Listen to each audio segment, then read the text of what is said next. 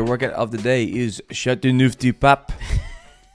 8 sets of 3 back squats. In your rest periods, complete 5 strict pull-ups. We're going to go every 3 minutes. That's pretty good. Well done. Is that good? Yeah. You have to go for that one. Yeah.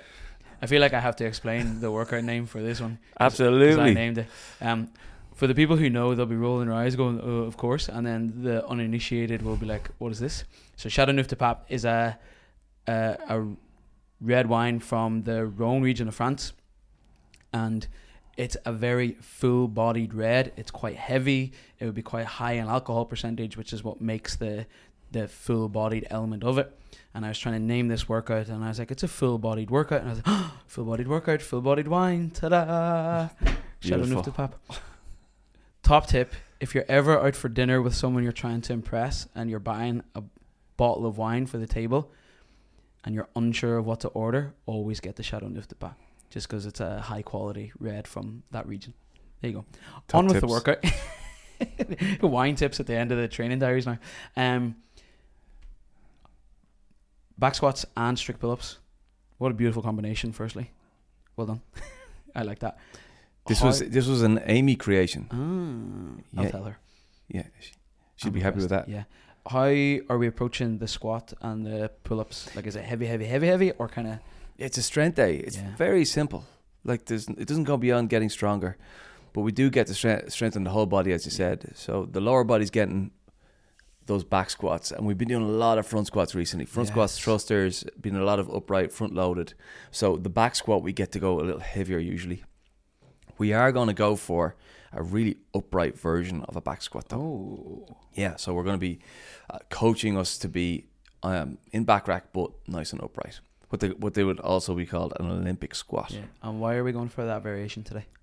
Because we are trying to train the upright squat at the moment for, like, the open is a lot of upright squatting. So we're trying to make sure we stay there. And we've done quite a bit of hinging this week as well. So we've been in that tipped over, really into the posterior chain as the week's gone by. So we could do with a bit more upright squatting, but the front rack, we've been training a lot. Yeah, now we so get a bit of back rack. Yeah.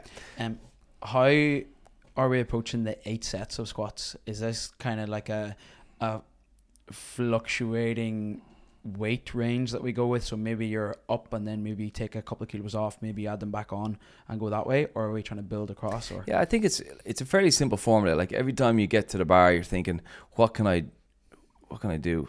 And if you could add more weight, you should probably add more weight. Yeah. So if you start 100 kilos and you added something, and then you added more, and then you added more, and then you added more, you probably an indicator you started too light. Yeah. So we know the formula at this point. Like if we want to get stronger, we would like to start as heavy as possible. But there tends to be an element of what feels heavy in the first set isn't what usually feels heavy in the last set. We do tend to wake up the system with a heavier set. So if there's a bit of a build across those early sets, that's fine. But the closer you can get to that working weight, the better. Yeah. Earlier on.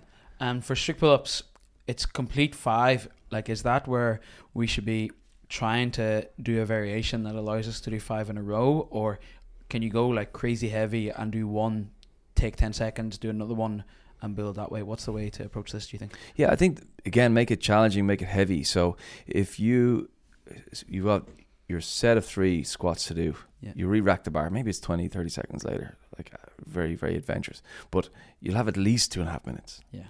Like at least 2.5. So if you wanted to split up the work a bit, you could. If you wanted to go heavier, if you just blast out 5, you got to ask, is it getting me stronger? Yeah. If it's not challenging, is it really changing me? So we would like to make it challenging, but do go strict pull up. So make it heavy rather than go to a bar muscle up or something like that. So that strict strength is what we're trying to build.